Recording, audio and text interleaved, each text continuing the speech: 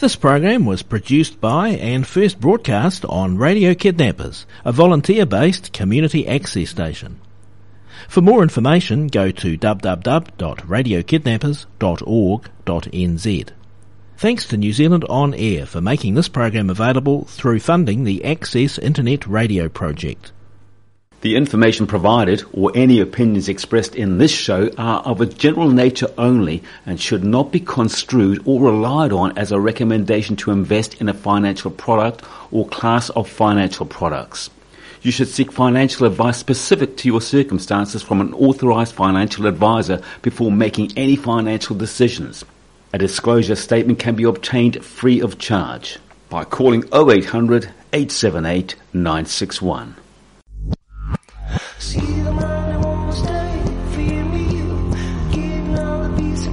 You're listening to Radio Kidnappers, the voice of Hawke's Bay. This is the program called Real Wealth, and it's our pleasure, as always, to have in the hot seat Glenn Trillo from the Stewart Group in Hastings. How you going, Glenn? Yeah, good, thanks, Ken. Yourself? Good. Now, you're also, not only are you on the radio, Glenn, but you're also now a star of YouTube. You just got to say good day to everyone out there. Evidently so. Thanks for that. That's all right. Now, today we're going to talk about busy investing is not smart investing. But before we get there, just to remind our listeners, Glenn, what is the Stewart Group all about? Yeah, so Stewart Group, we are a goals-based financial planning firm, company. Mm-hmm. So we look after wealth management, retirement savings or planning. Yeah. We also do risk insurance as well. And what would come and see you rather than go and see the guy at the bank who knows a bit about investing or an insurance agent somewhere else? Yeah, sure. So very much about goals-based. Mm-hmm. So many other financial advisory firms, including banks, is not about, as an investor, what it is that you want to achieve for those funds. It's simply about getting your return on those funds, and whatever your goals were, it doesn't really come into the equation. So we like to formulate a plan, formulate a investment approach that would actually suit your goals and objectives going forward, and personalised service. We are local. Yes. We're local here in the Hawke's Bay. We're based in Karamu Road in Hastings. And we have longevity. We've been doing this for over 30 years now. And you're specialists in your field? Yeah, we are, absolutely. And you're on Karamu Road in Hastings? Yes, 204 Karamu Road. What's your phone number if you want to make an appointment? Sure, it's 06 878 8961. Now, an interesting title, Busy Investing is Not Smart Investing. What does that mean to the layman who's thinking, what does that mean? Yeah, I get, there's a lot of noise in the media, and also people from my industry, that to be successful in investing, then you need to be busy. And what I mean by that is you should be trading. So you should be doing all this market research and regularly trading, buying and selling stocks or shares, looking at the next big thing in the share market, chasing last year's winner. And if you're not trading and if you're not busy, then you won't be successful. Yeah, and that's not the case. That's not the case. I've seen a whole host of study in this area, and the last one, this was at the end of last year, is what we call active management. Okay, so active trading. Those who take an active management approach, over 70% of those fund managers, and these are the experts, by the way, will hold themselves up as experts. Just over 70% of them actually underperformed the market index. And we're seeing this quite common. The individual investor, the DIYer, if they try to do an active approach or a busy investment strategy, well, one, they're doing it in such a way that they believe that they know more than what a fund manager knows. Also, they almost always underperform the index as well, because trying to pick and time the market is just nigh on impossible. I suppose a good investment of that is the recent foray into Bitcoin. I mean, people have got those computers going, and they're making buying decisions more or less in a second, aren't they? Yeah, they are. And Bitcoin's an interesting one because I'm not sure if you've seen the history of Bitcoin, and even over the last 18 months. Last year, beginning of 2017, I think it was about $1,000 US for Bitcoin. It went up the end of 2017 to, off the cuff, 19,000 US, and then plummeted again early 2018. So some people made a lot of money, sure. If you can time, and this is coming back to being a busy investor, it's all about trying to pick and time the market, buy low, Yes. sell high, repeat the process. But you actually repeat the process until you're broke. Yeah, and that is a good sign of busy investing, isn't it? Because, like you say, you can actually program your computer to be busy investing on your behalf while you're asleep. Absolutely. And if you look at a lot of like magazines, financial magazines, if you go online, there's full of adverts about programs you can buy into. And you can do stock trading on your computer. They will give you helps and tips. These other things where they will send regular updates to your phone, to your cell phone, the latest picks and stocks that you should be buying and what you should be selling. And the other thing is not only do you underperform the index, often it costs money. So all this research that you're having to buy, these programs that you're having to buy in, doesn't come free of charge. I mean, it's being offered to you because people are wanting to make money from you. Now, if I look at a active fund manager, so this is a professional fund manager, but they take an active approach. So they believe that they can pick and they can time the market. Okay. Now, there's some very smart cookies in these active fund managers, and they will buy the research in and manage your portfolio in a very active way. The difference, though, that even though they incur those costs, they can just pass it on to the end user, being the investor. As a DIYer, if you did your own research and you were busy, you don't have anywhere to pass that cost on to. It lays with you. Yeah. I wonder if you wind the clock back, and you see movies like The Wolf of Wall Street. Yeah. And then you go even further back where we didn't have any technology. Someone was standing there with a bit of ticker tape. Was investing wiser back then because you actually couldn't just turn your computer screen on, type on a board, make a sale, sell something, buy something? Was it better back then or not? Were the same pitfalls? I guess the argument there is that perhaps insert some checks and balances into your approach because it does slow down the whole process, doesn't it? Yeah. No, I don't think it was. I think it's easier today to make quite a glaring mistake more quickly and not as obviously.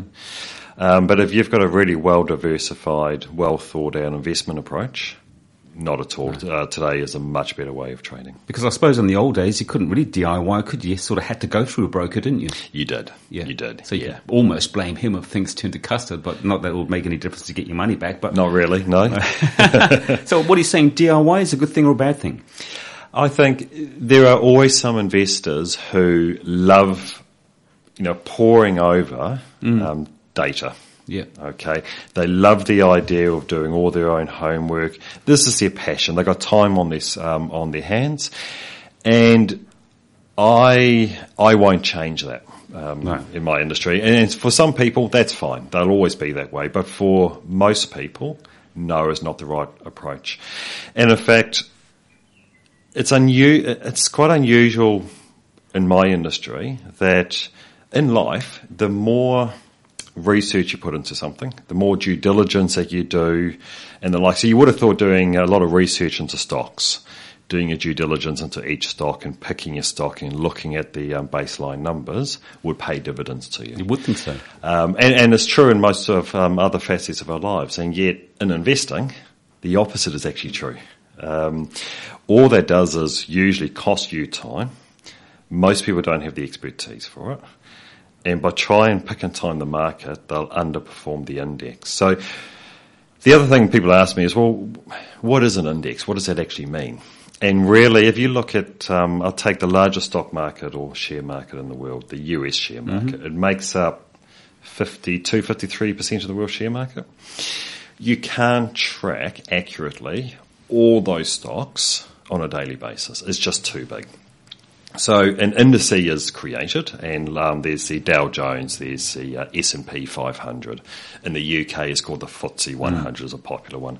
So it's a representation of the market is what an index is. Yeah. Okay, so it's a selection of stocks, and it represents either the whole of the market or a particular portion of the type that you're investing into. So it's a good barometer that you can use to see how your investment portfolio compares to the market that you're investing in. So when I say a lot of DIYers or busy investors underperform the index, that's what we mean by that. And of course, you're big in diversification, though, aren't you? Absolutely. Yeah. But I wonder, busy investing is not smart investing. And you mentioned it a bit earlier that, we can have our phones programmed to receive information. We can get constant updates on the computer. You're always being bombarded, I would guess, with this is the next best great deal. Yep. How do you filter out the good stuff from the bad stuff in that case? Yeah, and that's not easy, rather. That can be difficult. And first of all, I think you need a professional management approach, most people. So to seek out a really, a good reputable advisor who uses, well-known fund managers. So you need to decide what your investment approach is. So as I mentioned before, you'll always have some people who enjoys the art of stock picking and poring over, but most people don't have the time for that. So do your homework, speak to advisors, settle on, ask ask the advisor what is their investment approach, what is their philosophy, what do they believe in, why do they invest in what they do, the fund managers that they use, why do they use those fund managers, what is it about those fund managers that makes it preferable to other fund managers. So an advisor should have an investment philosophy and an approach. It should be easily given to you or explained to you, and should be able to explain the fund managers they use and the reason why. If I came along to you and I said, look, I'm a busy investor, but I want to become a smart investor, what advice would be given to me? Would you be saying, well, look, probably Ken, let me take care of it for you? Is that what you might say to me? Yeah, very much so. I mean, what we do with clients is, so we do find out what are their goals and objectives, because that's important. It's not uncommon for us to set up more than one investment portfolio for a client. And we do that because a client may have a liquidity event or a large spend coming up in the next 2 or 3 years, and yet have much longer term goals. And so for a large spend in the next 2 or 3 years, you probably don't want to be putting highly weighted towards shares, because shares are volatile. And shares should have a minimum of about a 7-year time frame for investment. Yes. So it's really important to find out what your goals and objectives are, what your risk profile is like. Are you a bit of a go-getter when it comes to investing, or are you quite a conservative type of investor? And build a plan around you as a person and what your goals are. Okay.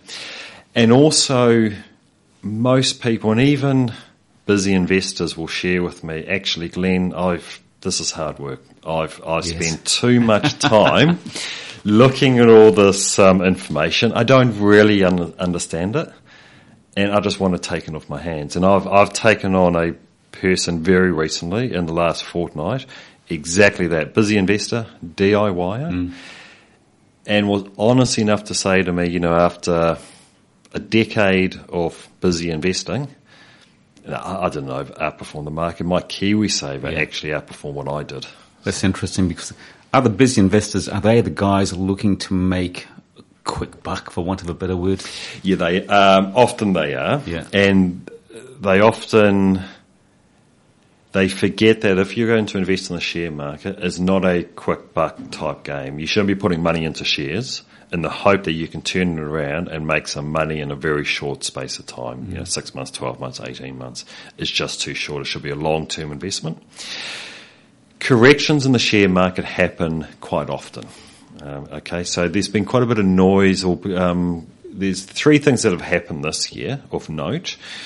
We've had concerns in the US that interest rates were going to go up, and we saw a fall in the US market. Then we had tariffs between China and America, and we've had that again recently, and that's coming up in July, I think. If America goes ahead with it, China's going to follow suit as well. And then we had some bombing campaign in Syria, very limited. So that has made the share market a little bit fickle this year. But it's all just taken in a stride, and I've heard some people, DIYers and active managers, saying, look, this is the time to get out of things, and this is the time to get back into things. But trying to pick and time that. And in fact, if you just left your money in there, it's that little blip we've seen this year. It's recovered anyway. So corrections are nothing new. No. I guess which raises the question, why would you want to be involved as a DIY when what you're saying is that if you're buying shares, you really should leave them there for 7 years. And I suppose KiwiSaver is a much better return than putting your money in the bank. So if I said to you, okay, well, give me 3 smart investments off the top of your head that not necessarily overnight will, see me get a better return than the 3% in the bank or the 2% in the bank. What would you be suggesting to me? I mean, we primarily, as Stewart Group, will invest clients' funds into fixed interest, also called bonds. Yeah. That's essentially for use of a better term, is an IOU. You become the bank, if you will, and as an investor, you will lend money to corporations globally and also government. So, are they guaranteed, those bonds? You hear about guaranteed bonds. Yeah, you do hear of guaranteed bonds. They're not. Bonds are credit rated though, so from AAA down to what we call a junk bond, which is a good rate of return, but there's a feeling of, good luck with getting your money back. No such thing as a free lunch. Yeah, no such thing as a free lunch. So the risk with a bond is if the company that has issued you the bond falls over, you can lose your money. You're an unsecured creditor. With that said, we as Stewart Group, we will only invest in highly rated bonds. Okay, which has been independently assessed by a credit rating agency, and we diversify. So you would expect as a client to invest your funds in over 400 bond issuers globally across 40 odd countries. The next thing is shares, equities, shares, stocks, call it what you will. It's all the same thing. So you invest funds into the share market.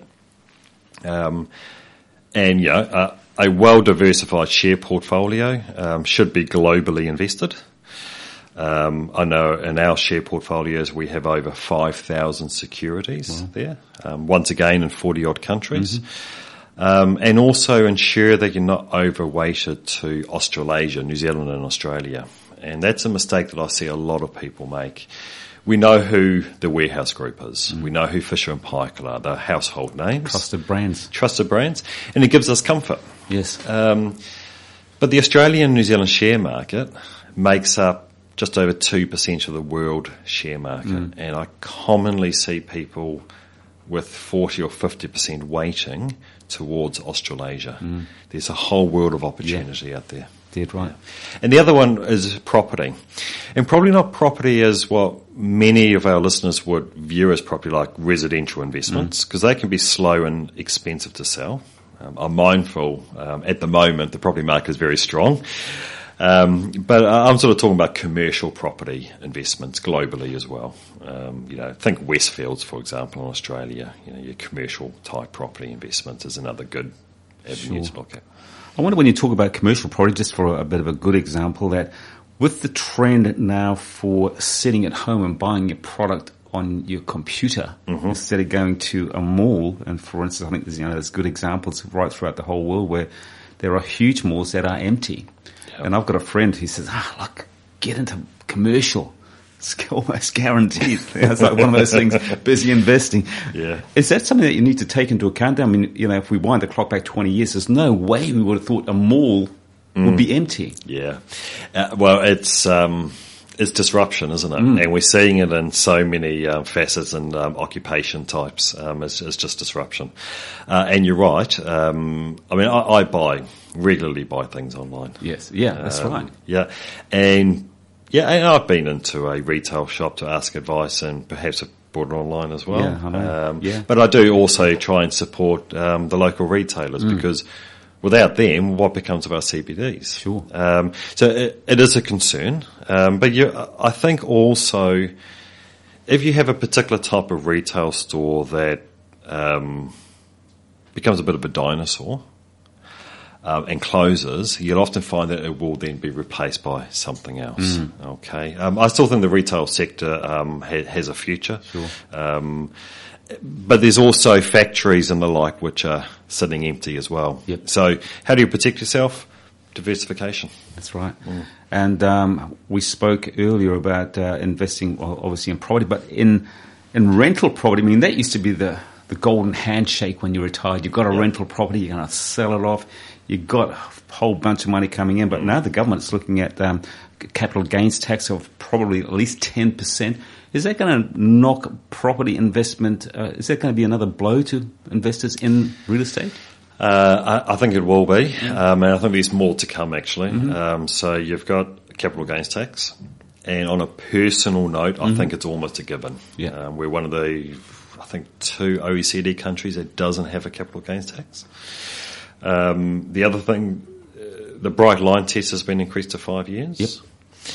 And this tax working group, headed up by Dr. Michael Cullen, more will come out of that. So expect to see, as a property investor, this current government's aim is to try and curb the increase in values of property, because they've gone up.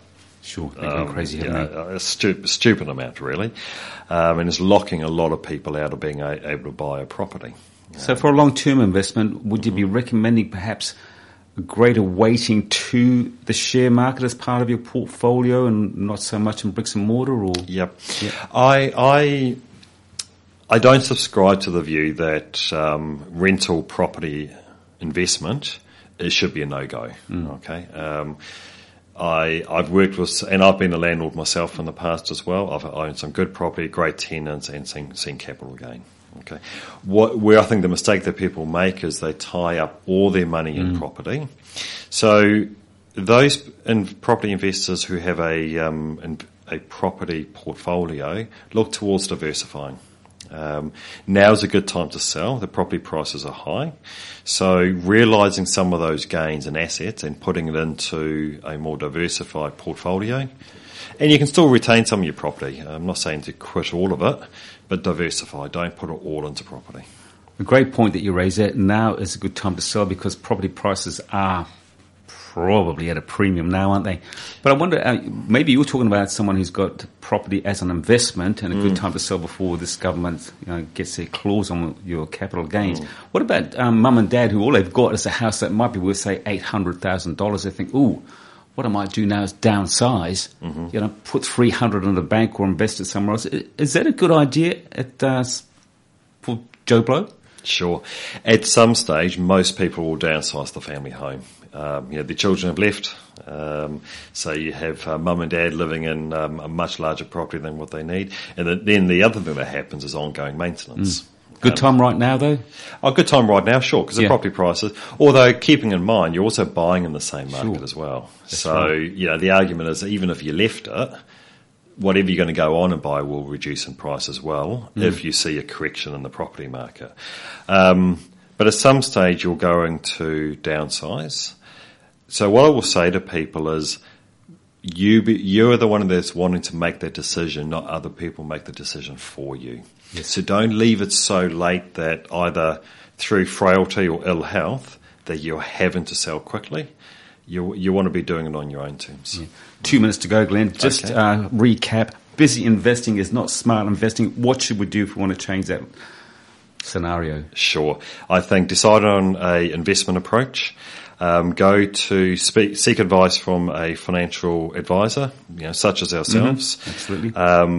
And allow them to manage your portfolio for you. And move away from the view that you should be buying and selling stock all the time. It's expensive. There's brokerage costs involved. Okay. So taking more of a buy and hold, not exclusively, because there needs to be some buying and selling going on. But remember, it is for the long term. And you've got better things to do with your life than trying to pore over all this information. Dead right. Just remind our listeners, Glenn, we want to come and see you at the Stewart Group. Where are you? Sure. So we're at 204 Carramore Road in Hastings. And your phone number there is? 06 878 8961. As always, our pleasure to talk with you. Look after yourself. Talk to the same time, same place next time. Thanks, Ken.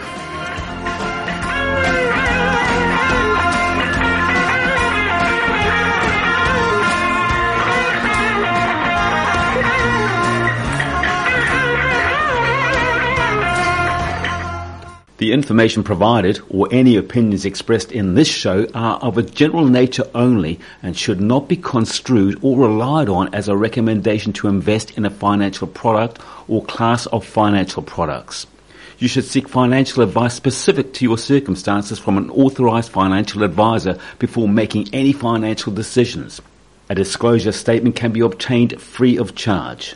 by calling 0800 878 961.